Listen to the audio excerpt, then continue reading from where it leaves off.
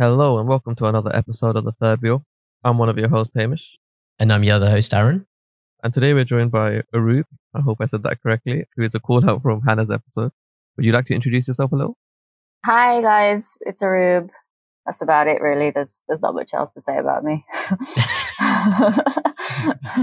Yeah, you were a call out. Did you mention she was a call out from Hannah's episode? Can't remember. Yeah. Yes. How do you know Hannah? Basically, Farah's one of my best mates, and Farah is Hannah's older sister. So yeah, me and Hannah became friends as well through Farah. And yeah, she knows I'm into this kind of stuff, so she tagged me in this, and she was like, "Oh, you'd be cool for this." So awesome. Yeah, here I am. Do you listen to podcasts much then, or? I'm not going to lie. I'm very selective in terms of podcast listening. Whenever my friends are in podcasts, I'll listen to them. So I listen to Hannah's. You guys interviewed Noreen as well, right? Yeah. So I know her as well, again, through Farah and Hannah. I listen to hers and I listen to a couple others. You did Armani Sayed as well? Mm-hmm. Yeah. She's really cool. She's a really cool journalist. I really like her work. But yeah, it's very difficult because I don't know if this is just my issue, but I find it really difficult to listen for prolonged periods of time. Like I have to see something, otherwise I zone out.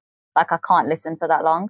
So a podcast, after about 10 minutes, I'm like, shit, what just happened? So I need audio, I'm like a child. Like I need visuals, I need audio, I need some sort of interaction for me to actually pay attention. So that's why, podcasts are cool for me in terms of I love recording them and sitting down and talking to people. But listening back, I find very difficult. Yeah, no, I get that because I literally, when I edit it, I can obviously, listen and edit it. But after that, I just literally can't. I have to see a video version of the podcast, which ironically we don't necessarily have, but we are on YouTube with a little sound wave. Yeah, if you just want to see a static image of our faces. Cool. Yeah, let's get into it, I guess. So you mentioned Armani, and she's a really cool journalist. Are you a journalist? Yes, I am. Basically, I don't even know myself what I do, to be honest. Like when people ask me, what do you do? I'm like, mate, I can't even answer that question. So I did stuff I studied law with Spanish at undergrad. Then I did my master's in law and the LPC. So obviously the goal after that was to become a solicitor and get a training contract. But I was never really that interested in that route. I was always doing journalism on the side. I just started working whilst I was studying as a journalist. There was a place that I was working for and where they were just oh, we're looking for new writers. And then I started doing things with them, and then it just kind of escalated, and I'd do different interviews and, talking to famous people. And I was always on this focus where I love talking about stuff that a lot of people didn't really like to talk about. So, whether it was to do with the LGBTQ community or basically literally anything, let's be real, with us lot, brown people, we don't talk about anything, just full stop. That's just a known thing that everything is a taboo for us for no frigging reason. So when I started doing this, I was like, oh, I want to talk about those things that everyone ignores because it's cool to make people uncomfortable. So that's what I just love doing. And yeah, most recently I made my first kind of a documentary on a gay asylum seeker that I met from Pakistan. And he was someone that I met myself. I found him through a mutual. And it was just really mind-blowing, I think, to interview someone like that, because obviously I'm open to this kind of stuff. I know there's a lot of homophobia when it comes to this kind of stuff. But for me, I'm already open. I like talking about things like this anyway. So it was very easy for me to be able to sit down and talk to him. And it was essentially just his story. This wasn't about anyone else. It was him being able to sit down and talk about who he is, and his journey and, everything he's had to go through back home and the reason he's here, which is essentially because his life was at risk in Pakistan. So yeah, that's why he found himself here. And, I think it was just when I sat down and spoke to him, it was really sad because I could just see there was so much pain in his eyes. And I know that sounds really weirdly poetic and weird, but genuinely, I understand that phrase because when I sat with him, I thought, wow, this guy has literally gone to hell and back, and he's here and he's alive to tell the tale. And I think it's really important to have some kind of platform where people share their stories, and not to have you tell somebody else's story, but to have them tell their story how they want to tell it. It's about their own narrative. It's not about somebody else who it has some kind of power being able to retell that story. Every single person has a right to tell their own story. And I like to think that I did that with justice when it came to this guy. We had to protect his identity, obviously. So blurred his face, changed his voice, all sorts. And even all of us, like, because of how much of because we were stepping on very, very controversial territory, we all, like, in terms of the crew who were a part of this, we all changed our names just for the purpose of nobody wanting to, like, find us or, like, kill us or legit. Like, I know it sounds ridiculous. Yeah. Stuff like this comes up. And, yeah, I think it was just very, very eye-opening. And when I look at what I did then, when it comes to journalism, that's the kind of stuff I want to do. I want to sit down. I want to talk to people that you just wouldn't expect to find any kind of connection with, because I think that's essentially what it's all about. You know, you meet new people and you realize, oh, I didn't think I had anything in common with you, when in fact I have way more in common than I thought. Yeah. So yeah, that's basically it in a nutshell. I just like to talk about stuff that people don't really like to talk about. And just encourage people to, you know, tell their own stories, share their narratives, have them basically say what they want to say without anybody else, you know, altering that. I was going to say, how long was this documentary? We're not going to say the name or anything because obviously we don't want to link back or whatever. So how long was this documentary? I can, if I'm honest, I can like send this out. It's fine. You can promote it because I've protected his identity and that was the main thing. But it was like 35 minutes. And you had like an entire production crew? It was like, I won't call it a production crew, but it was just like, so I was interviewing him. So we were like, me and the guy were the stars as such. And then like we had our cameraman and then we had our editor. So it was basically, and then another editor as well who were working on this basically like start to finish. But yeah. So is that the form of journalism that you do, like kind of video interviews, or is that kind of a one-off? Because journalism, I just think of like writing, but it is quite a lot bigger than that. Oh yeah. So like I'm also freelancing as well. So the kind of stuff like I've written for like, for example, Metro and other publications here and there. And that's the kind of stuff that I'm doing right now. See, this documentary, we actually filmed it like a few years ago, but it was only able to come out at the end of 2020 because it took a while for us to edit. And then it got kind of pushed underneath because there were other priorities that our magazine was doing. But yeah, when it comes to the kind of stuff I want to do, this is essentially the main stuff. When I think of journalism, yeah, I like writing and I really enjoy that side of things. But then I also think that when I think of journalism and being a journalist, it is video stuff, it is interviewing and documentaries and that kind of stuff that I want to do. Okay, that's cool. When you do these interviews, are you like on the camera at all? Or is it like always the subject? I'm on the camera as well. Like sometimes, because again, it's just the guy I work with who films. He'll occasionally film me. He'll film the subject. He'll film me. And especially, I think with that one, because we couldn't film him as much, we cut him out a lot because obviously we were blurring his face out and stuff. So they'd occasionally film me. But then again, because of the protection issue in terms of like not wanting them to trace it back, they were still limiting my face kind of as well.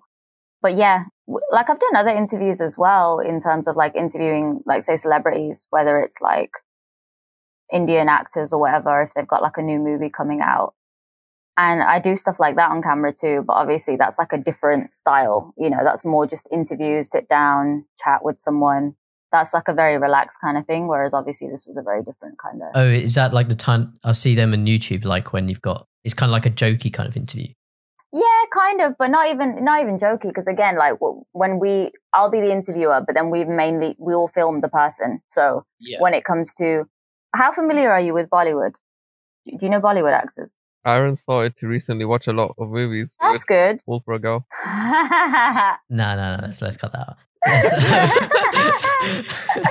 I watched my first one in like November. Right. Which one? My first ever Bollywood film, which was Dangal. I don't even know. Oh, Dangal. Yeah. Sorry. Please leave that. Don't edit that out. Don't edit that out. I'm going to leave that in. Oh, mate, I've been practicing He's already been roasted pronunciation on this. No, but that was better than what I said the first time. And I've seen like 6 in total since. So that's quite good. Which ones have you seen? Look, I'm not going to be able to pronounce them. But let me... No, say it. Come on, Aaron.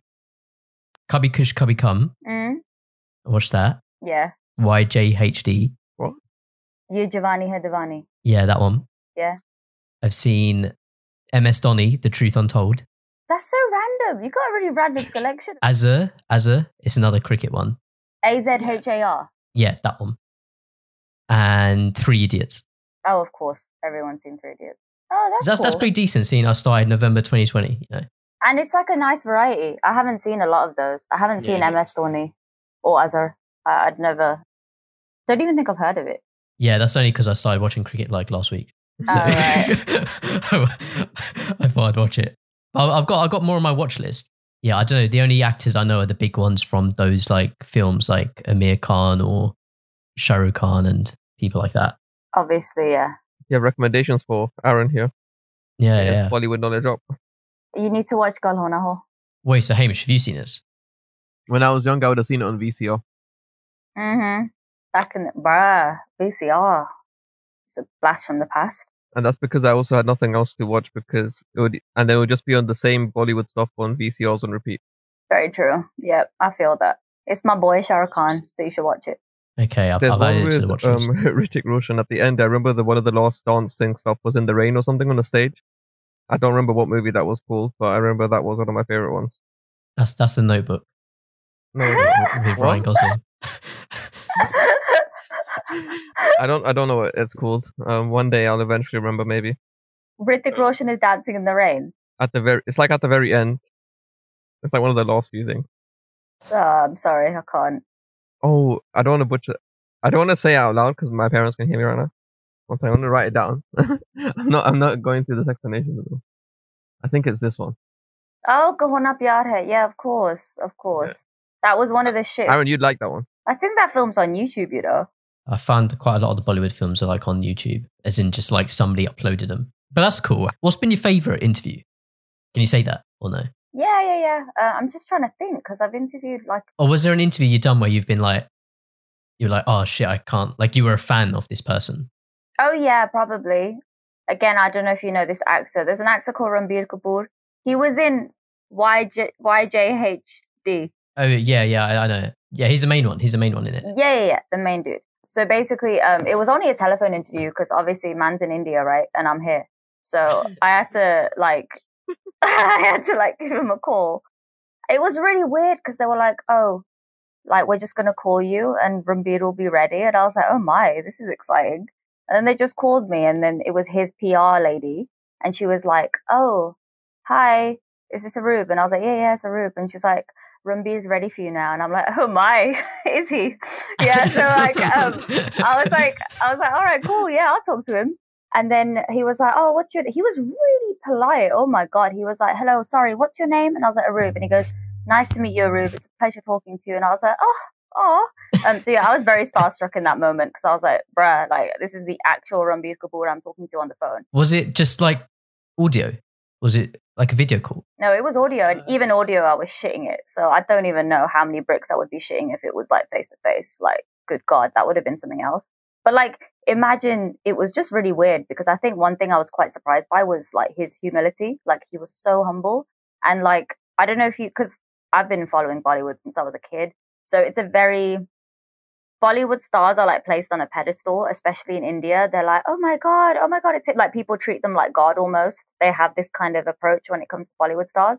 So that's why a lot of the Bollywood stars can come across as not very humble because they know that everyone's kind of dying over them. But Ranbir was amazing. Like he was so sweet. I mean, the dream is to interview Shah Rukh Khan, obviously, the one, the king. He's the dream, but we haven't been able to get him as of yet. But I've interviewed other people, like even, I don't know if you... Wait, how old are you guys? Are you older or younger than me? How old are you? We're 24. Shit, you're younger than me. All right, cool. Yeah, I'm 26. So, do you know the YouTuber called Diary of a Bad Man? He was... Yeah, Hamza. Yeah. Of course, yeah, him. So I interviewed him. He was amazing. I interviewed him in person. Really, really nice. My little brother's a huge fan of his as well. So my little brother came to the interview too. And he was so sweet to my brother as well. Like he gave him like he was just really nice. Like he just sat and talked to him and just, he made a lot of effort. But yeah, like I think I tend to get quite starstruck easily anyway, because I've grown up watching so many movies, so I kind of look up to a lot of people on TV. Like you just saw Selena Gomez is like my wallpaper. Like she's like my she is my number. I have her on my walls as well. I don't know if you can see her there as well. Yeah, Yeah. BTS and Eminem. But yeah, like I get starstruck super easily. So I'm not sure if interviewing celebrities is the best thing for me, but it's still fun. It's still fun to do. No, that's jokes. Well, how do you find that dynamic? You said the interview with Ranbir Kapoor, that was just over telephone, so it wasn't any visuals. So we've actually, when we started the podcast, we was doing a podcast in person. Then when we've moved to doing it online, I believe we've always just done it over Zoom, like with video. There's never been a case where someone's had their video off. How do you find that dynamic? Like if you're just speaking to someone over the phone compared to speaking to someone like in person or face to face, is it easier in any way, or is it actually harder, or no difference? I'd probably say it's a bit easier, just because it's less, like you're less worrying. Like I don't worry as much about how I look, and I'm like, oh, okay, I just have to focus on what I'm saying. So like I can be in my pajamas and look like dog shit, and it's all right because they can't see me. So it's nice in that sense. But I do like everything. Like just like I said, I find it very difficult to pay attention for prolonged periods of time.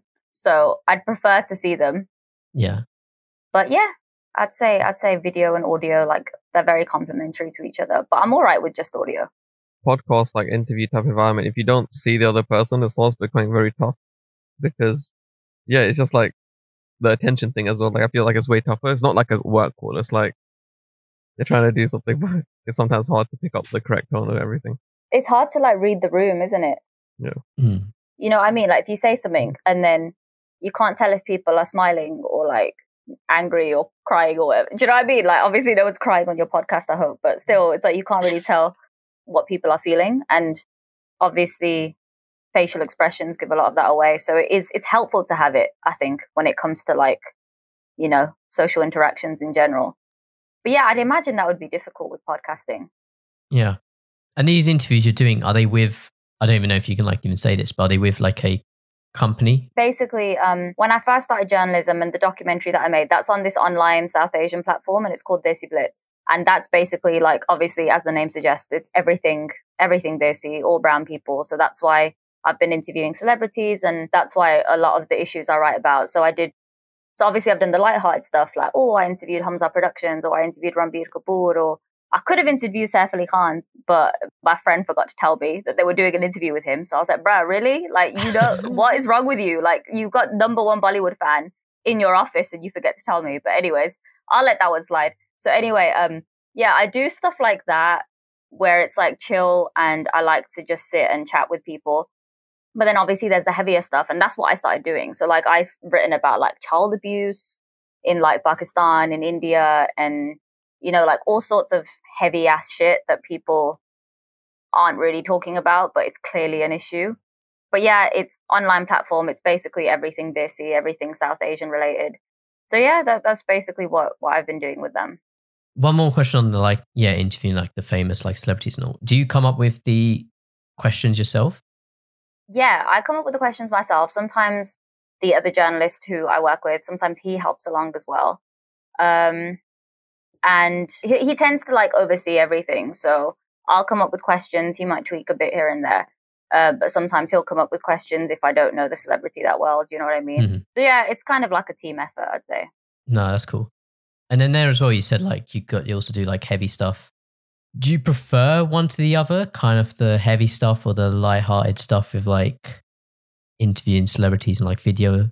It's like I see like one side you've got, maybe it makes a bit like, it makes more of an impact, like what you're writing about, like it's more, but the other one's just, I know there's not a lot of pressure and you don't have to kind of, well, it's still pressure, but it's not like, it isn't heavy. Like you can like, yeah. Yeah. I think I prefer them, as in I like them both in their own unique ways. But I think when it comes to essentially the type of work I do, like obviously I think generally like we're all multifaceted beings, right? Like you might want to sit and laugh and joke and take the piss one day, and another day you might be like, actually, I want to talk about this hard hitting shit that's really affecting my world. Yeah. That's okay. Like I know a lot of people might think, oh, this person's more, she does more this kind of stuff where it's just interviewing celebrities and lighthearted stuff, whereas somebody else does like only heavy stuff and purely heavy stuff. And I don't know, I find that really quite limiting, because I think like you can talk about anything you want. Like even with you guys in your podcast, like obviously heavy stuff can come up, but then you can sit and laugh and take the piss out of each other as well. And I think that's what life's all about, it's a healthy medium. But I think essentially when it comes to journalism itself, it's about making an impact for me, I think, which is why I want to talk about heavy shit, which is why I want to, challenge the status quo, basically make people question everything they've ever believed, because until you do that, you don't truly know what it is you believe, if that makes sense. If you've been fed something your entire life and you never question it, you don't really believe it. It's just been indoctrinated, And I think it's really important to challenge some of those beliefs. And because again, I think in so many, not just in South Asian culture, but in culture in general, in the mainstream, there's so much internalized misogyny and there's just so much stuff that is swept under the rug, but we just accept it because it's like, well, that's how it is and that's how it's always been. And, there's those people who think that, yeah, that's it. That's how it is. We're not going to change it. And there's other people who are like, well, actually, this is kind of stupid. Like, why are we dealing with this shit in the 21st century? So, I think a lot of the stuff I do, it's about wanting to, I guess, evoke some kind of emotion, not to make people necessarily like completely transform their mindset and become a whole new person, because I don't think that's possible anyway from something like that. But I think, one piece of journalism, whether it's a video or whether it's an insightful article, that is enough to trigger a kind of thought in someone. And then that thought can essentially change somebody and change somebody's opinion on something. And when I've been freelancing, so I had some pieces out in the Metro, I spoke about experiences with, the whole Rishta process. Another thing I spoke about was hijab. Another thing I spoke about was Islamophobia and my experience with it. And I think in that article in particular, the Islamophobia one thing I realized, I basically wrote about an incident that had happened myself to me. It was like years ago back in uni. I was in like second year or something. And we have like Islamic, how they have like different societies in like unis and stuff. So they had Islamic society, right? And I was just on the stall helping out, whatever. And this random guy comes over, really old, not old, but as in, I didn't know why he was at our uni, right? So he was like some old dude. And I was like, that's weird. What's he doing? Anyways, he comes over and he goes, first thing he says, so what do you think of Osama bin Laden? I was like, bruh, what? And then I was so confused. I was like, you what, mate? And I was laughing, because the thing is, I laughed and I was like, I mean, he was a bad man. Like, I was almost seeking his approval. Like, that's the right answer, right? And it was really funny because that started off as it could have been a really hostile conversation. We talked for a good half an hour, even longer than that, possibly. Oh, wow. Okay. Yeah, it was me and it was the other people on the stall. And he just asked us loads of questions. He was like, oh, I think Islam is XYZ. This is my reason. And he was basically saying what he disliked massively. And, oh, I believe this. I believe this is unfair. I believe this is unfair. And we just kind of said, oh, well, actually. And then there were so many misconceptions he had, obviously, as there are. We explained them to him and he was like, oh, okay, I didn't know that. And it was super chill. Like we just sat there and talked for ages. No one was shouting. There wasn't any, no one got defensive. Like imagine in situations like that, it's really easy for people to get on the defense and be like, oh, yeah. What'd you just say about me? But we were all like, okay, cool. That's cool. You have a question, we'll answer it. That's what we're here for. Yeah, that's quite nice, isn't it? It's very nice, yeah. When you first said like he just came over and asked like, what do you think of Osama bin Laden? I thought it was like some guy trying to like take the piss and stuff like that. Yeah. I mean, that's what... Is that what it started off as in any kind of... As in, yeah, I wasn't sure because he said that and I was like, huh? And then, because again, it just took me off guard completely because I didn't expect that at all. And then he's like, oh, well, actually, the reason I'm asking this is because, and I think he mentioned somebody else said something and he was confused. And then it turned into a conversation where he started asking more questions. And, it wasn't Like it was so easy to be hostile in that in that kind of conversation. But we chose love. We chose kindness, as frigging cheesy as that sounds. That's what we did. Because it was like, well, what's it going to do? Like, there's two ways you can respond to hate. You can either fuel that hatred further by carrying on being a dickhead, or you can think, actually, I'm going to break that cycle here. And that's what we did. And at the end of that conversation, I remember he shook my hand and he goes, honestly, if there were more Muslims like you in the world, I think the world would be a better place. And I'm not saying that to gas myself up, because when he said it, I was like, oh, that's sweet. I don't think I'm that great, but clearly he did. So he must be right. But anyways, yeah. So I remember when he said that, I was like, imagine, like, it took that, just a conversation, to change his mindset from y'all are all frigging psychopaths who love Osama bin Laden to actually you guys are all right. It's just, I don't know, I think it's just really important because we kind of underestimate those conversations. It's so easy to just sit down and talk to someone and understand someone, but people don't want to understand people, I think. I think there's this fear that comes with understanding people, unfortunately. But clearly it wasn't that easy. I mean, it wasn't that hard for us to just have that kind of bond, you know?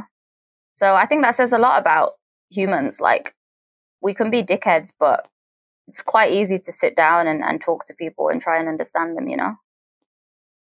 How did like journalism start off? Like, when did you think like, okay, I want to challenge like the status quo and write about stuff that will make people uncomfortable? Because that isn't something I imagine like a 15-year-old me really even like understood the yeah, or, like, I get what you're saying. You know what it is? Like, I think growing up, I questioned a lot of things around me just generally, right? And I just asked, like, I think like all people, like, I was a very inquisitive child. I just used to ask questions and I wondered a lot about different people and about different things and about the world. And I think all kids are like that, but not everyone follows that through. Like, some people think, yeah, okay, I'm going to stop asking questions now. I don't really give a shit. Other people are like, oh, this is kind of cool. I wonder why this is. I wonder why that is. So it started with that, with being just an inquisitive child. And then as I grew older, and I think, because in my primary school, it was an amazing primary school, but I was the only brown kid in my class pretty much. And so I pretty much stuck out like a sore thumb. So, you know, I had that feeling of feeling a bit like an outsider and not really fitting in. And that was like a very familiar feeling for me.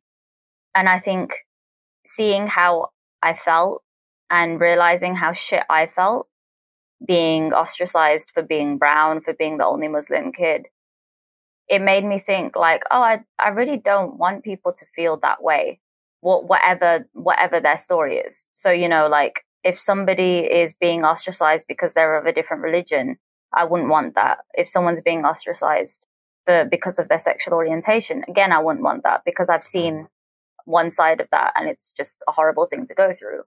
And I think that's why I find, especially when it comes to homophobia within a lot of not just South Asian communities, but Muslim communities, it's so ironic, because when you see a minority persecuting another minority, it's like, have we learned nothing? Like, all the crap that you've gone through, only for you to then do that to someone else.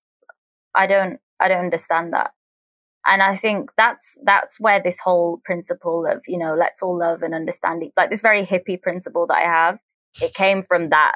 It just came from being the only, you know, to put it bluntly, the only Paki that there was, and ending up, you know, having people say shit to me, which sometimes wasn't great. And I didn't have it awful. Like, it's not like, oh my God, like I had the worst every single day. I didn't, but I still had some negative experiences. And then I thought, oh, I would hate for somebody else to feel this way. Mm-hmm. And I think, you know, me being picked on or being shat on for being a Muslim, why would you shit on somebody else because they're gay? Essentially, they're both identities. They're both who you are. And I just don't think it's fair to, you know, argue about whether somebody's existence is worth having, like, if that makes sense. Because, you know, so many people are like, well, no, people shouldn't be gay because this, that, and the other. But someone's existence isn't up for debate. Somebody's right to live freely and to live in a dignified way, that's not up for debate. What I believe anyway is, if God puts every single person on this planet, they are worthy of having a good life.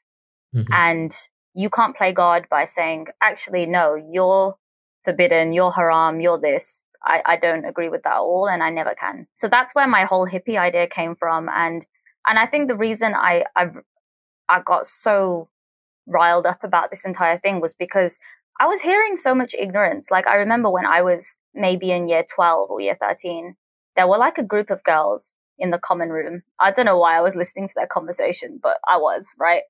And I heard them talking, and they were like, oh yeah, you know, a lot of people, they said something really weird. They basically, they said something along the lines of, oh, you see, with Muslims, we don't teach our children to be gay, right? Teach our children to be gay. Think about that statement right now. I was so confused. She was like, see, look, we don't teach them this. That's why we don't have stuff like this in our culture. And I wasn't even part of the conversation. I don't know why I got involved. I turned around and I was like, or maybe it's just because they're all in the fucking closet still. Like, who are you to sit down and say, like, we don't teach someone this? You can't teach someone anything. You don't teach someone to be a sexuality, you know? And I was just so mind boggled by this statement. And I literally sat there and I thought, are these actual words coming out of your mouth? Like, I was so confused because I didn't think someone could be that ignorant, but apparently people were. And, you know, it's not even just stuff like that. It's like with anything when it came to race, you know, like casual slurs that I'd hear people saying about different races, or when it came to gender as well, like, oh, but it's okay because he's a man. And the amount of times I've heard that shit, I'm like, how are you guys sitting here and just dealing with this crap and not being able to be intelligent enough to draw the parallels with your own life? Like, if you're someone who has gone through shit as a brown person, as, you know, as a minority, then you should be intelligent enough to draw those parallels and realize that, you know, this shouldn't have to be an issue for anybody, you know, regardless of their orientation, their religion, anything. And I think that's why I became a big advocate for, you know, let's talk about the shit no one wants to talk about, because clearly nobody else is doing it. So yeah, I guess that's how it all started for me. So did it start off with you kind of writing these articles like in a blog or like just freelancing on the side kind of thing, and then developed into more than just kind of a hobby? So yeah, so basically it was, I started in a really weird way. So basically what it was, I remember years ago, I just turned 19, and we were doing this charity fashion show, and I was meeting a lot of different girls there. They were all really sweet. And this girl was saying to me, oh, look, I wrote this article on this website. And she showed me her article, and I was like, wow, that's really cool. And she goes, oh, you know, they're always looking for new writers. So if you're interested, why not? And I was like, oh, that's cool. So that's how I started on Desi Blitz, which was, obviously, this was back in end of 2013 now. So did you not think about it before that? I thought about having a platform of some sort, but I didn't think it would be, like, I knew that the stuff I talk about is so niche. I didn't see it as a possibility, if that makes sense. I didn't think I'd be able to sit down and be like, okay, let's just create this. I didn't know what creating a website would even entail. Like, I never knew that. So like, I did that. I started on that website. And then obviously I've carried on through the years as I was studying on the side here and there. And recently I started freelancing as well. But yeah, that's basically how it started. So it was very much just by chance. Like, as in, I knew what I wanted for a long time. I just didn't know how I was going to present that, basically. Yeah, that's cool. Where can people find like your work and stuff like that? So basically the primary place, because, you know, in terms of the documentary and other stuff, it's like desiblitz.com. So my articles would be there, and then on YouTube as well. That's where my documentary is. But then in terms of like freelance, that's a few things on Metro. Another website as well called Girl Dreamer. They're like a really amazing organization. They basically work to give opportunities to many young women of color. So, you know, I wrote for them. I interviewed Pakistan's first ever all-girl band. So it was literally just an all-female ensemble in Pakistan. And as in, obviously, I wouldn't say first ever. There's obviously been loads, like there probably have been some before, but this is gaining a lot of recognition. So I saw them on Instagram. I thought they were amazing. And again, it's just not encouraged, is it, in our culture, you know, to do stuff like that, to pursue music, especially as a female in Pakistan. So I interviewed them. They were really nice. And yeah, I interviewed them, and then, you know, I got that interview up with Girl Dreamer. And yeah, they were really cool. They were really chill. But yeah, that's basically the kind of stuff that I do. It's like I'm just trying to vary the stuff I do and, you know, expand my horizons more and write for many different places. How does the freelance stuff actually work? Do you have to like approach them to be like, hey, can I write this piece for you? Or do you write a piece and then be like, hey, I've got this piece, do you want to use it, or another way completely? Yeah, it's a bit of a tiresome process because it's like you will pitch a publication. So say if I want to write for, I don't know, like Metro, for example, I would send them a pitch, tell them what I want to write, and then they would say yes or no. And then after that, they would talk about the points that they want you to address in that. And obviously every publication is different, so I can't speak for every single one, but that's how they did it. Yeah, so it's very much the thing about freelancing. It is chance more than anything. It's always about chance. It's like someone might see your pitch and think, oh, this is amazing, let's do it. Somebody else might be like, nah, it's not really our thing. And you've just got to keep pitching. And that's the problem, I think, with a lot of freelance journalists. Like, it's just very difficult because unless you have someone that you're fixed and writing for, you're not really guaranteed that. That makes sense. Yeah. So was there like any other specific bits on religion that you didn't like as well? Because you said in the common room, obviously, whether they believed it to be X, Y, Z, and it being completely different, I don't know. Because I feel like that's where a lot of in school is at least where a lot of the differences start to occur, because people are just narrowly educated through their parents. And the school doesn't obviously educate us widely enough. I'm not going to lie, there's probably been way more experiences that I'm repressing just for obvious reasons. But like the most vivid thing was that common room incident, because I was like, you know, when it comes to a point where it's so ridiculous, you can't tell if you're hearing this or not. Like I genuinely was questioning my reality in that moment because I thought there is no way an actual human being is saying these words. But it turned out they were. So, I mean, that was something that was like a huge shock to me because I thought this can't be frigging real. I think as well in uni, so like in Sheffield, University of Sheffield, when I went there, it was diverse, but there was a lot of, it wasn't Birmingham diverse, right? Let's put it that way. Okay. So it was very nice. I really liked it because I think one thing, and it's a shame that I felt this way, but I was excited to move out for uni because I was really excited to get away from everyone's judgments, because I associated Birmingham with my school. Like, so the secondary school I went to was very diverse. And unfortunately, a lot of other South Asians that I knew of, you know, some of them I was great friends with and it was fine. And then some of them, I just felt a lot of judgment and narrow-mindedness. And I don't even think they might have been trying to be judgmental or trying to be narrow-minded. It's just that it was just tunnel vision for them. You know, they had a very restricted view of their lives. So anybody else who was outside of that was just insane for them. And when I went to Sheffield, I didn't have that problem at all. I didn't feel judgment from anyone. Like, I felt like I was really in a place where I felt I could grow and I could thrive without fear of anybody's judgments, without fear of anybody saying anything. And it's really amazing to think that for so many years, I was in a place where I just didn't feel comfortable enough to fully, as in, I wanted to speak openly and obviously I tried, but I knew that there would be backlash because people could be a certain way, people could be judgmental. In Sheffield, I didn't feel that. But I think again, like, so I did my master's and my LPC here in Birmingham. And sorry, what's the LPC? I was going to ask earlier, but legal practice course. So it's like the training to become a solicitor, basically. So obviously you'd think again that people on this course would be fairly open-minded or intelligent to some extent because, you know, they've made it this far. But it was just really weird, like, because being back in Birmingham was just odd.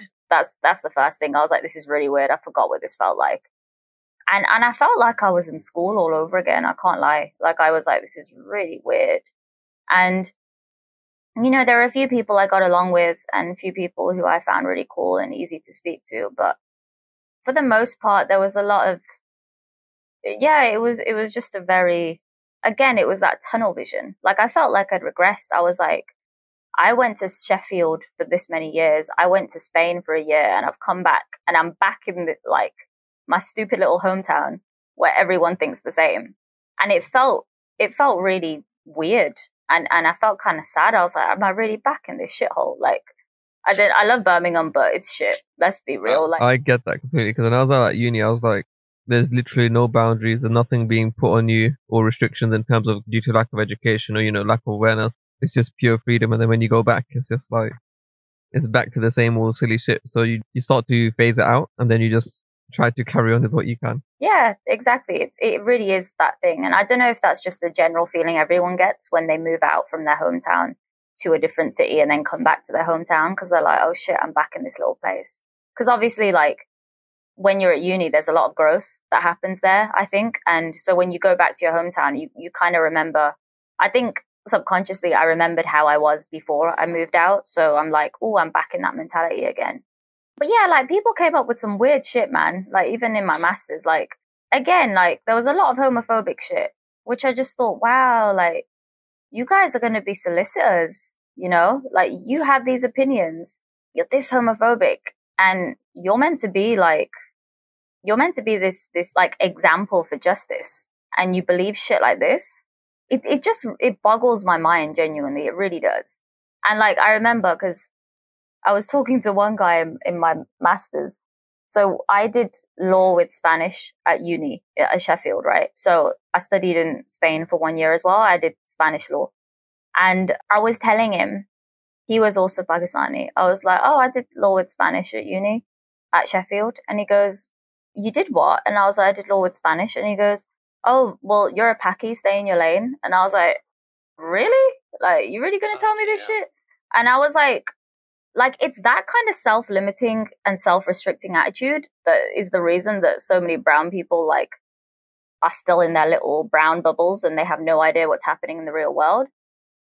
And it's just really sad, because you're limiting yourself. Like, there's a whole world out there, and you're actually sitting here and telling yourself, nah, like, I shouldn't be doing this because like, I shouldn't learn another language because I'm a Paki. Okay. Like, how does that make any sense? So yeah, it's just really sad, because like, you just don't expect it. And especially because that goes into the fact that like obviously, if we look in like the mainstream media, there are hardly any brown people, right? And the very few that there are, we kind of cling on to with both our hands, because that's all we've got. But then even so, like, it's so difficult for people to actually get there in the first place because of how discouraged it is. Because again, it goes back to this self-limiting attitude. Yeah, but we're brown. We don't do that shit. We do not have these jobs. We do not go in the media. We don't become actors or journalists or singers. We're going to sit here and we're either going to, have some professional job or a random whatever job. That's what we do. We don't do this other shit that white people do. So it's, we say, you get, on the one hand, you get brown people sitting here complaining, oh, there's not enough representation in the media, and rightfully so, because there isn't. And then when there is, they're like, yeah, but that's not even, like, that's not our thing. We shouldn't really be doing that. And again, like, they'll be quick to shit all over their achievements. Like, oh, this person, this amazing singer or actor, they're brown, they're Pakistani, or they're Indian. And that's an amazing thing. That's a step in the right direction. But they're like, yeah, but they don't represent all of us. Of course they don't. Not one person can't represent everyone. That's just not how it works. Like, we're multifaceted beings. Like, there's so many different aspects and so many different sides to us. You need more than just one human being of color in the media to represent you. When there's like dozens and dozens out, that's when you can think, oh, okay, I relate more to this one. I relate more to this one. But it's really unfair. And I think it's a very unnecessary and unfair amount of pressure to place on one brown famous person. Like, all of our like community's self-respect and honor lies in this person. And that's how a lot of them feel, which is why so many of them are either massive supporters of them or they're like staunchly against them. Like, no, they do not represent me. I do not like this person. And then to add on, like, the hearsay and gossip seems to affect everyone else's opinion of it for some reason. But then they're not willing to either do it themselves or, like, be a different person. They want the change, but then they don't want the change necessarily. I think that's one of us as brown people, one of our biggest flaws is that we love to sit and bitch about people, just generally, like, genuinely, like, that's not even, like, they love to sit and bitch about people, as in, they will complain a lot, but then they won't actually do anything about that.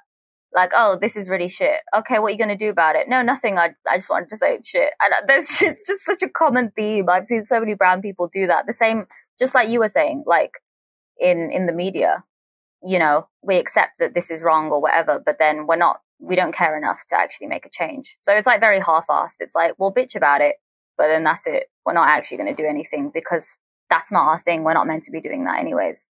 Yeah. I think you might need your own like podcast. Yeah.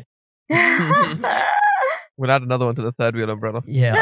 I was just like listening. I was like, you say it very well. Basically saying you makes just sense. talk a lot. That's what I was saying. In a gossipy way. Thank you. He's an agent. No, it's like, but then you were able to talk a lot and you didn't like stumble, if that makes sense. Like I'd be saying like a lot or like or like stuff like that. She's a journalist, Aaron. This is what they meant. No, thank you. That means a lot to me, Aaron. Thank you, genuinely. That's good. Because you guys have your own podcast, so that's something I've always aspired to do. So you did law. Like in the middle of that, you were saying how you did law at Sheffield and all. Is that something you're currently pursuing? I am a confused individual. I don't really know what I want. I'm not going to lie. Like I said, I want to do journalism, but then I also want to do law because I'm like, well, I did the LPC. I've kind of come this far. But then in order to become a solicitor, you kind of need a training contract. And I do want a training contract because I do want to be a solicitor because I want that to go somewhere. I want all of that energy that I put in to go to somewhere positive. But essentially, when I first studied law, when I first started it, I was like, again, this hippie mentality. I want to make the world a better place. Oh, I want everyone to love each other. Like it was all that, right? And that was why I did law. I was like, yeah, man, like justice. People need to love each other. People like, this is why I did it. And I was like, and my parents were like, oh, you know, you're going to be a lawyer. And I was like, no, mother, no father. I shall not become a lawyer. I'm going to save the world. And my dad was like, yeah, okay. Like, obviously he was just like, yeah, I'm just going to let you talk because you're just chatting shit right now. But I was like, I'm going to save the world and justice and human rights. And that was why I did law, essentially. Because I was like, oh, I'm going to find out about the laws. I'm going to look at the inconsistencies. I'm going to look at all these human rights infringements that are happening across the globe. That clearly never happened. But that was why I did it. Those were my intentions. And then as I did it afterwards, I was contemplating to do a master's and I had two options. I was like, I can either do my master's in journalism or I can do it in law. I've really contemplated. I spoke to so many friends. I was sitting there for ages trying to figure out what I wanted to do. I spoke to the Big G about it as well. I was like, mate, like help me out because I really don't know what I want to do. And yeah, in the end, I think my parents were like, just do law. So I was like, okay. And then in that moment, I thought, okay, fine. Like, let me just do it. Like, if I was meant to do journalism, it would happen. Or, you know, I was thinking logically that to break into journalism, qualifications aren't 100% unless you're in certain roles. Whereas to break into law, you need the degree. Otherwise, you're going nowhere. So I thought, oh, it probably makes sense to do a master's in law because then that way I'm qualified. And also the skills are transferable to journalism too. So I kind of saw the best of both worlds in that. Yeah, I think that makes sense. And yeah, as your Instagram bio says, a jack of all and master of none is better than a master of one. Very true though. It is very true. So alongside your articles and your other journalism work, you also had a piece on hijabs? Like people are usually... I was going to ask that, like how's that actually... You can basically, I mean, it doesn't really matter. It's the same. Hijab, I guess, is the standard of what people say. But me and my friends used to, because there was this TV show, and I don't know if you guys have seen it. Sorry, massive tangent, but it's quite funny. It was called Make Bradford British, and it was on years ago, like 2011, 2012, something like that. Oh, do you remember it? It rings a bell, but there might be another show about Bradford. Yeah, there's loads of shows about Bradford. Is Bradford the one with incest, or is that a type of place? Oh no, that's Norwich. No, it's one of the ones starting with B. I thought that was a joke about Norwich. It was either Bradford or it's one of the ones starting with B. I don't know which one it is. Isn't Zayn Malik from Bradford? Yes, he is. Do you know what they call Bradford? They call it Bradistan because it's literally like the Paki capital of Britain. As in, there's some parts that are divided, very white and very Pakistani, but generally no. It's a very Pakistani area. So that's why they were saying make Bradford British, because it was like very separate. So there was one community where it was all Pakistanis and there was another community where it was all white people. And there was this one white dude. It was so funny. He ended up making he had a nice conversation with this Muslim guy and he goes, oh, you guys aren't that bad. And they became friends at the end. So again, this is like the power of conversation. But anyways, I remember at the start he was like, yeah, I don't like these Muslims and they do this and blah, blah, blah. And he was like, oh, and they just walk around with their hijabs or whatever they're called. And after that, I couldn't stop calling it a hijab because I couldn't stop laughing. But yeah, side note. Yeah, you can call it whatever. Hijab, whatever. It doesn't really make a difference. But yeah, carry on. Sorry, because you were going to say something. No, honestly, I just wanted to know about the piece and the article on it because I don't know how many of our previous guests actually wear one, if any. Oh, okay, cool. Oh my. Unless I missed something. Unless I missed one thing. Let me just verify before. It's a pretty big thing to miss, though, Hamish. I think you would have noticed if someone was wearing it. No, but some people could opt out at like 18 or something. Like it depends. Like I've seen like various different versions. Some people start wearing it at 18. Is it something you have to wear all the time? So basically, it's like, I think the first thing to establish, so hijab, which is like the standard generalized term that's used to describe a headscarf. Hijab doesn't actually mean headscarf. It literally means barrier in Arabic, right? But it's used in colloquial terms as a headscarf, right? So it's basically worn by women and they wear it in front of all men who are not their direct relative. Or, so for example, I wouldn't wear it in front of my dad, my brother, my son, if I had one, my uncle, my husband, that kind of stuff, right? But otherwise it's just a covering for that, basically for everyone else. But it's for men. So when I'm with my girlfriends, they can see me without it. So yeah, that's basically what it is.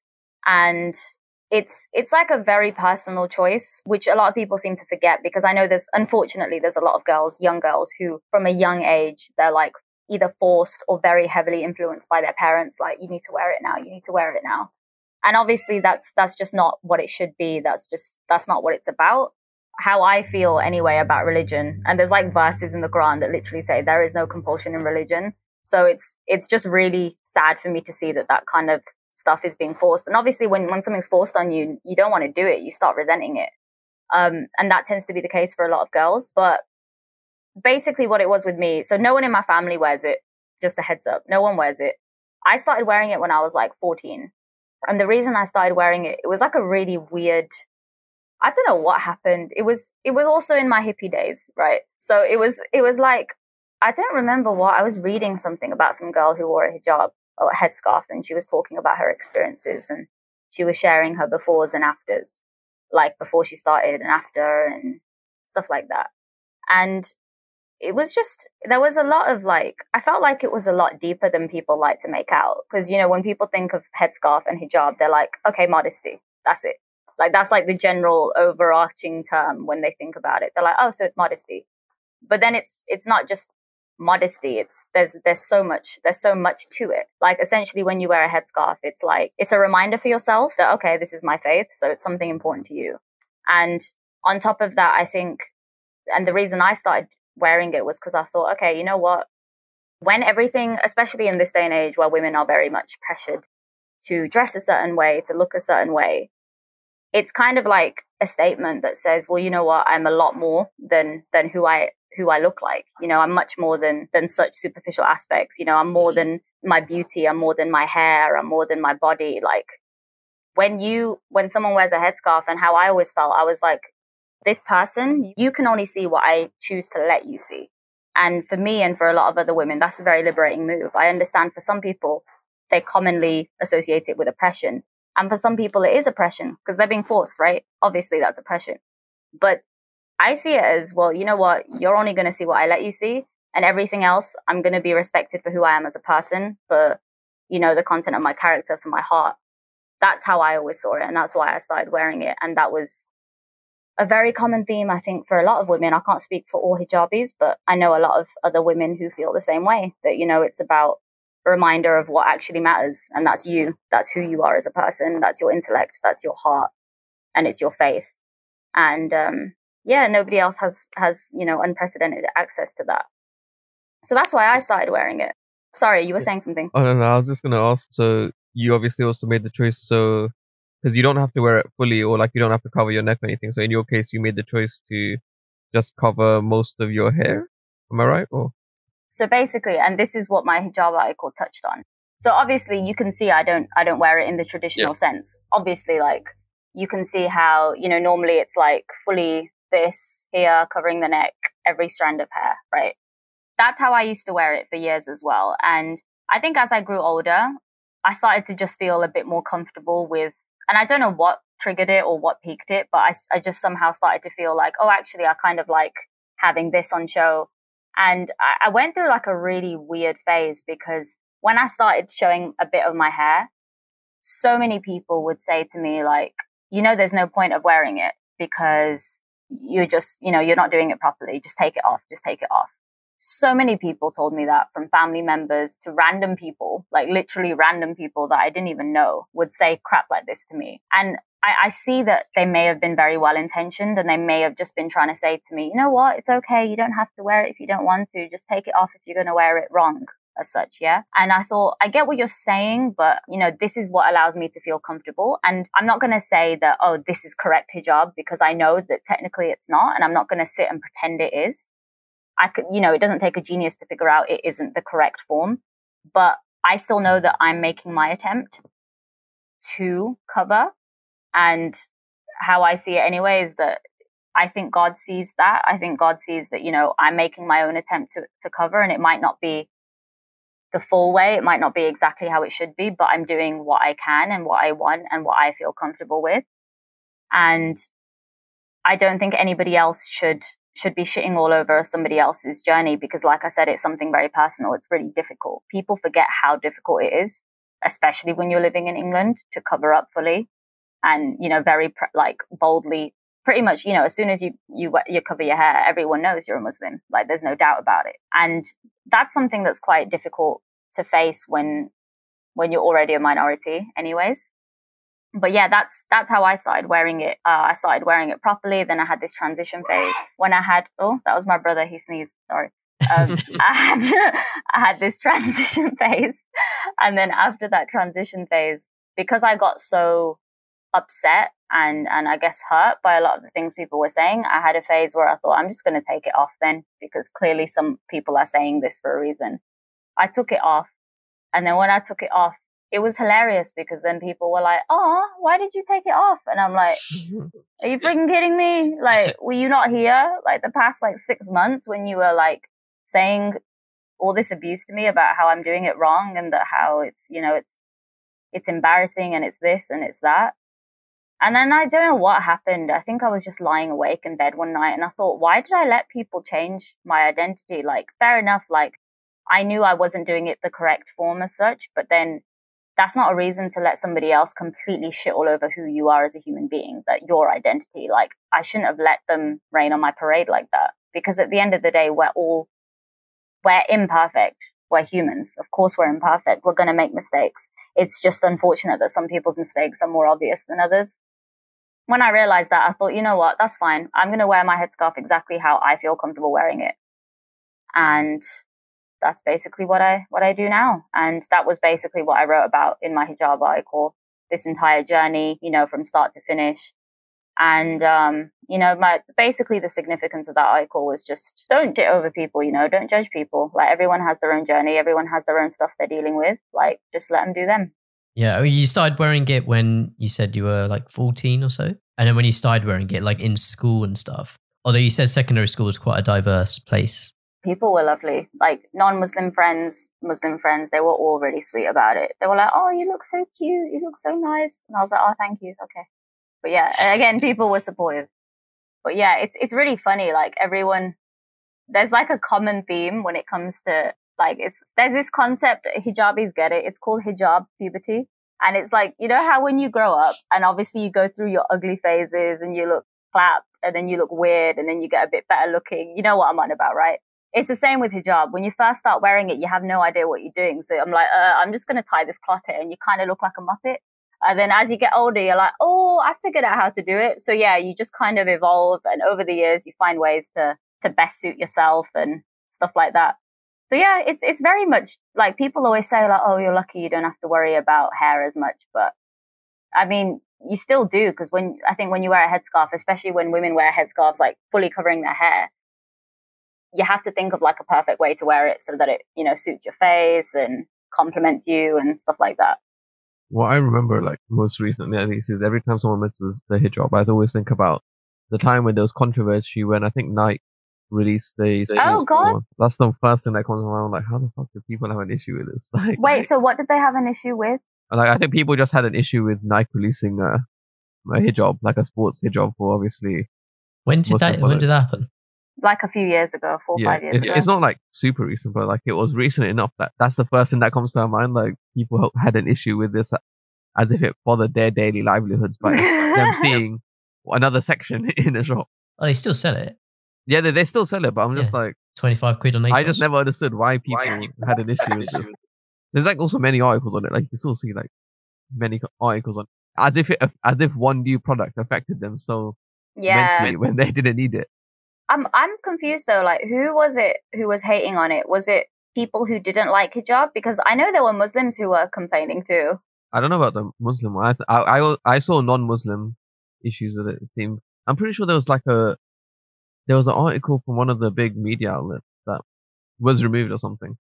Oh no! To be fair, it wasn't it wasn't that but much of an issue. It was more just I saw that here and there comments. Muslims would be like, "Why are y'all just like using something that like?" Because is it made these seem as like Nike releasing it is like a fashion thing? I think some people felt that, but I think the only issue I had, it wasn't even an issue, but I just thought, mate, why is it 35 quid? That was it. That's all I said. I was like, it does the job, I'm sure, but it's like, I literally have like, again, like when I went through my hijab puberty, I used to wear scarves like that when I was a kid. Imagine, yeah, when I was like 14, I'd have things like that because again, they're just like tightly fitted and they're good for sport. But I can go to Southall and get one of them for 4 quid. Like, I don't see why, like, I don't see why they're sitting here and they're like, oh yeah, we're going to charge 25 quid for this amazing piece. It's literally just a piece of cloth that has that tick on it. Yeah. But yeah, I don't know, man. People are always going to have a problem, aren't they? Like, you can't please everyone, sorry. I mean, it's the same because with that hijab article I wrote, you will not believe the abuse that I got for that article. Oh my good God. Yeah. And it was hilarious because there was haters, you know, there were the Islamophobes, which I completely expected. And then there were the Muslims who were like, oh my God, haram, you're forbidden. This is wrong. You're promoting evil, blah, blah, blah, all this stuff. And I was like, oh, how cute is that? Like, I finally allowed the Islamophobes and the Muslims to unite in their hatred for me. So I've done something, right? But yeah, it was just really funny because I was like, who would have thought that this is the one thing that makes you guys unite? Like, it was just hilarious because my whole article, the point of that was just, you can't please everyone, so just do your thing and mind your business. Everyone's on their journey. You can't judge people. That was it. That was the reason I wrote it. And in the comments, so many people were like, I don't want to read about this stuff. I don't care about this. Don't read it then. Yeah, innit? I was like, you clearly care enough to comment. But all right, safe. You do your thing, boo. But yeah, like loads of people were commenting. So Islamophobes, again, like I didn't mind them as much because I kind of expected it. And you know that when someone's that far gone in their belief, it's like, I can't change you and I'm fine with that. But when it's like other Muslims shitting over you, I think that's like the problem. And essentially that was the problem because imagine the first time I took my headscarf off, it was because of Muslims who said, you're wearing it wrong. And fair enough. Like I can see, like I said, some of them were very well intentioned. But if you're going to tell someone they're doing something completely wrong and that it's better for them to take it off, then, you know, if anything, you're leading them further away from faith, right? So why do you think that's a good thing? Why do you think that's right? So yeah, it's just funny because I wrote all of that. I poured my heart out and I was like, they still don't get it. But I guess people who aren't going to get it just aren't going to get it. Yeah. People would rather spend time to write a comment on an Insta post than to scroll past it. Like, yeah, exactly. Exactly. Like, that's what I mean. And I think that was a tough pill I had to swallow when it came to journalism. Understanding that not everyone is going to be willing to shift their views. Because like I said, I have this hippie approach of, yeah, let's all love each other. Let's all make people love each other. But you can't make anyone love anyone, unfortunately. Even if you think you're spreading peace and you're spreading, you know, this idea of coexistence and love. If people don't harbor that in their heart to start with, it's never going to come. So there's only so much you can do with certain people. And I think that was the toughest pill for me to swallow because dealing with that, I almost felt like I had haters in a way in that comment section. I was like, oh my God. And I remember I'd be like, it really got to me. Like, I remember the next day, like I randomly woke up at 5 a.m., checked the comments and then went back to sleep. Like, this is how deep it got for me.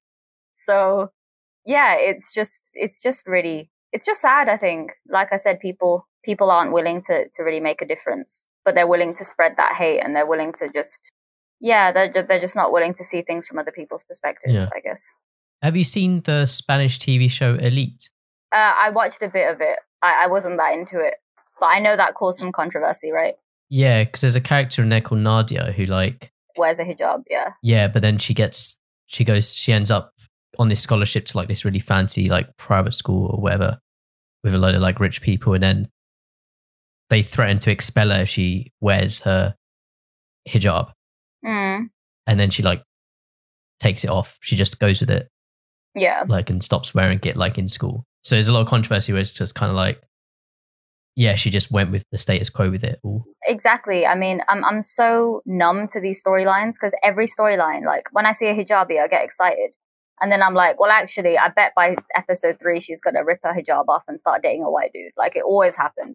Yeah, that's pretty much That's what Nadia did, wasn't it? Yeah, exactly. And it's like, it's fine. Like, the whole day, because the thing is, these are all issues that are prevalent in society, like, you know, interracial or interfaith dating and things like that. I think that's amazing that people are talking about it, but it's always, oh my God, white man, you have opened my eyes. I am oppressed. And then they just rip it off. And I'm like, really?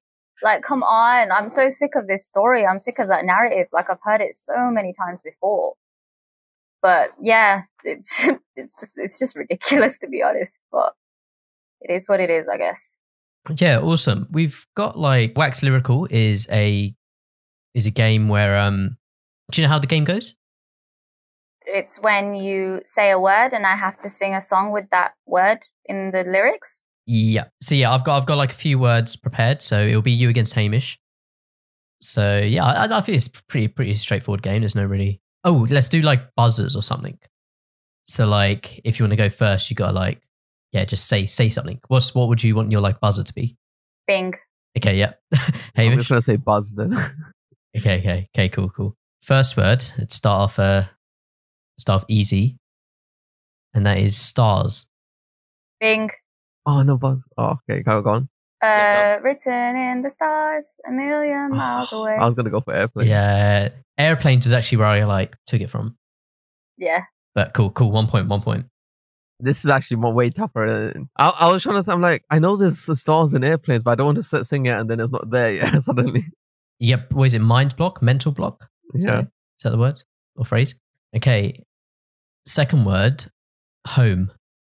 Bing. I'm coming home. I'm coming home. They say looking good for you, Hamish. Bro, we never win any of the games on this. Third word, every day. Oh, it's a K-pop song. Am I allowed to sing K-pop? Go on. Yeah, go for it. Oh, I might verify it. Bing. Every day, every day, with you. You won't know the song though, that's the thing, so it's very unhelpful. I was trying to think of that Logic song, but I couldn't, like, because the first thing that came to my mind was the Jake Paul song. I was like, I'm not playing it. I wait you. That's why I refused to say it, Aaron, and I was like, you know what? I'm going to wait until I can figure out what the Logic lyrics are. Oh, I forgot that song. Oh my God. I refuse to just do it. I just refuse. That was horrendous. Okay. Fourth word, sauce. Bing. Have you heard Juice? It was in. Have you seen the film Triple X with Vin Diesel? It had Deepika Padukone as well. Yeah, I've seen it. Yeah.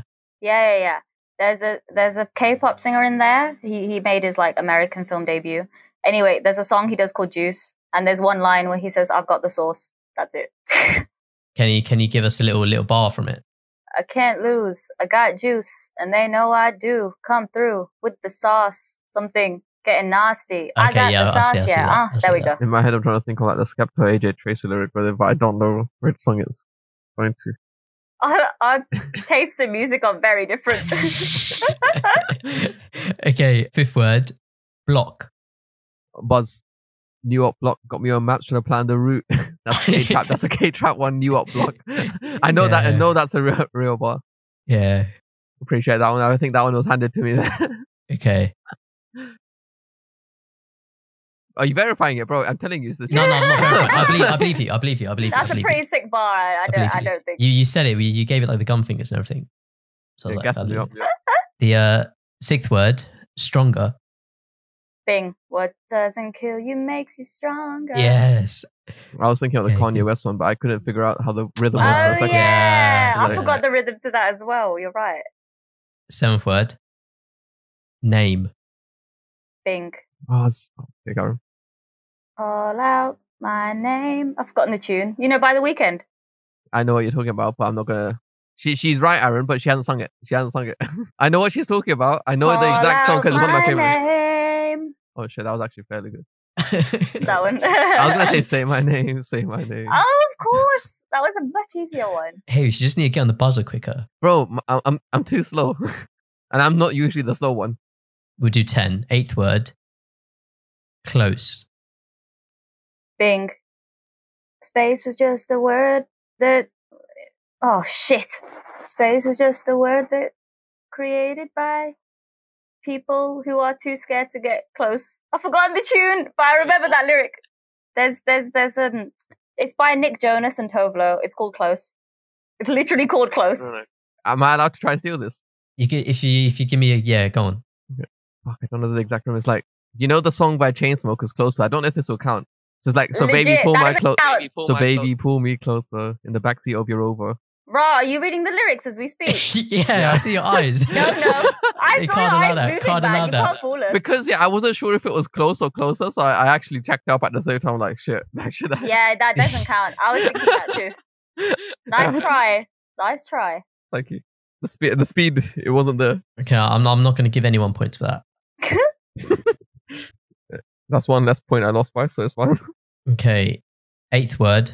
I'll go for that word again. Chocolate. I'm thinking it's stiff chocolate here, and I can't actually. He says it in so many songs. Bing, but it's a K-pop song again. Okay.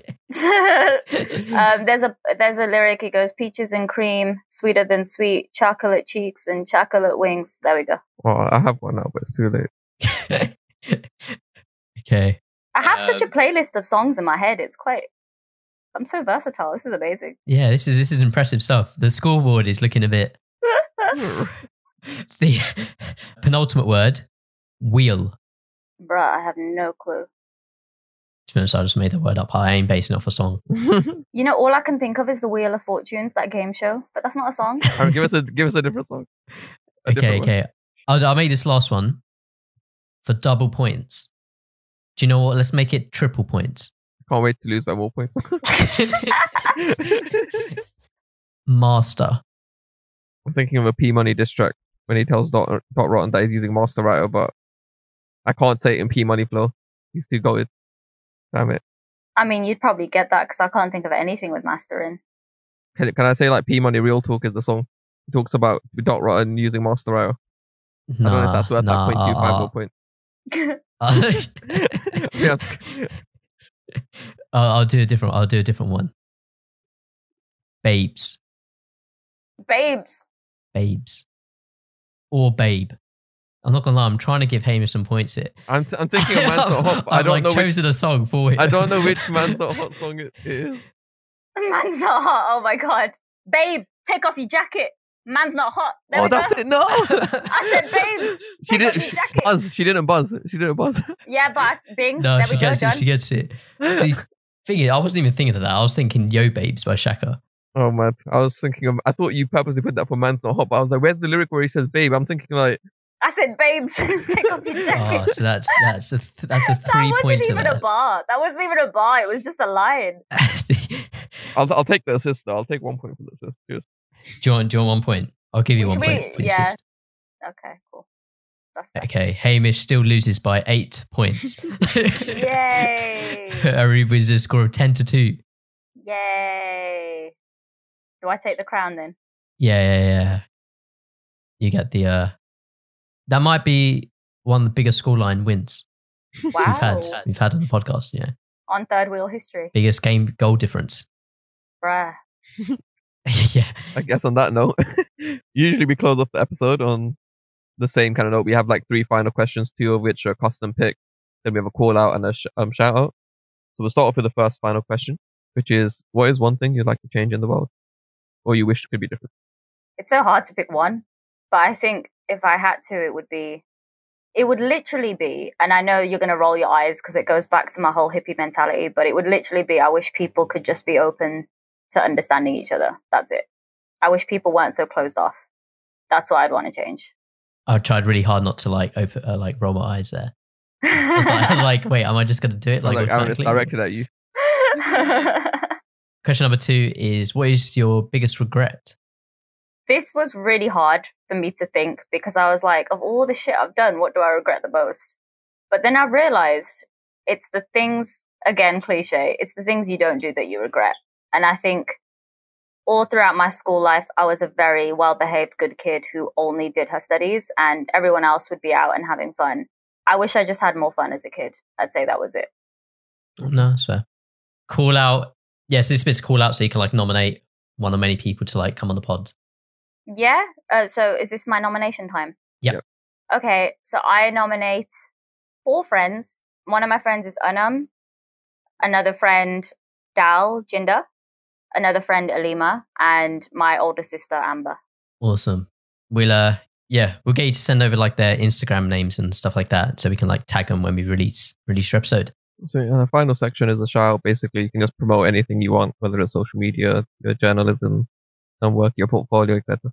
I was going to say, do I look like a prick if I promote myself? No, go for it. It's often done. So. Okay. By that logic, you have many pricks. They probably do have many pricks, to be honest. In that case, I would like to promote my documentary, which was, when did it come out? It's been a few months now, 4 or 5 months. I'd like to promote that. And I'd also like to promote my independent works on the Metro. So yeah, I can provide links, I guess, to that. I'm going to, same thing I shouted out last week. I was recently on a podcast called List Envy, which is run by a guy called Mark Steadman. And his podcast is basically every episode he has a guest on and they talk about top 5 something. And with me, it was top 5 biopics, so like biographical films. So if you're interested in that, go check it out. I even included a Bollywood film in there. So go check it out. The one I pronounced wrong earlier in the episode. So I'm not going to try again. And I'm just going to promote a song by Tion Wayne and Russ Cool Body and Loki's new EP, Awake. Check it out if you haven't already. And then also just check us out on Twitch. As always, leave a follow. Feel free to drop in on some of the live streams. And yeah, that's it from me. Thanks, Arup, for coming on. And nice meeting you. No problem. Thank you so much for having me. And thank you for sorting out all my audio bullshit. Because that's been like this for a while. You guys fixed it, so thank you. Man like Hamish. That's why we got comp-sci degrees in it. Putting them to good use, yeah. Yeah, thanks to everyone else for listening as well. And yeah, I guess we'll just speak to you next week. All right. See you guys. In a minute. Bye, guys. Bye.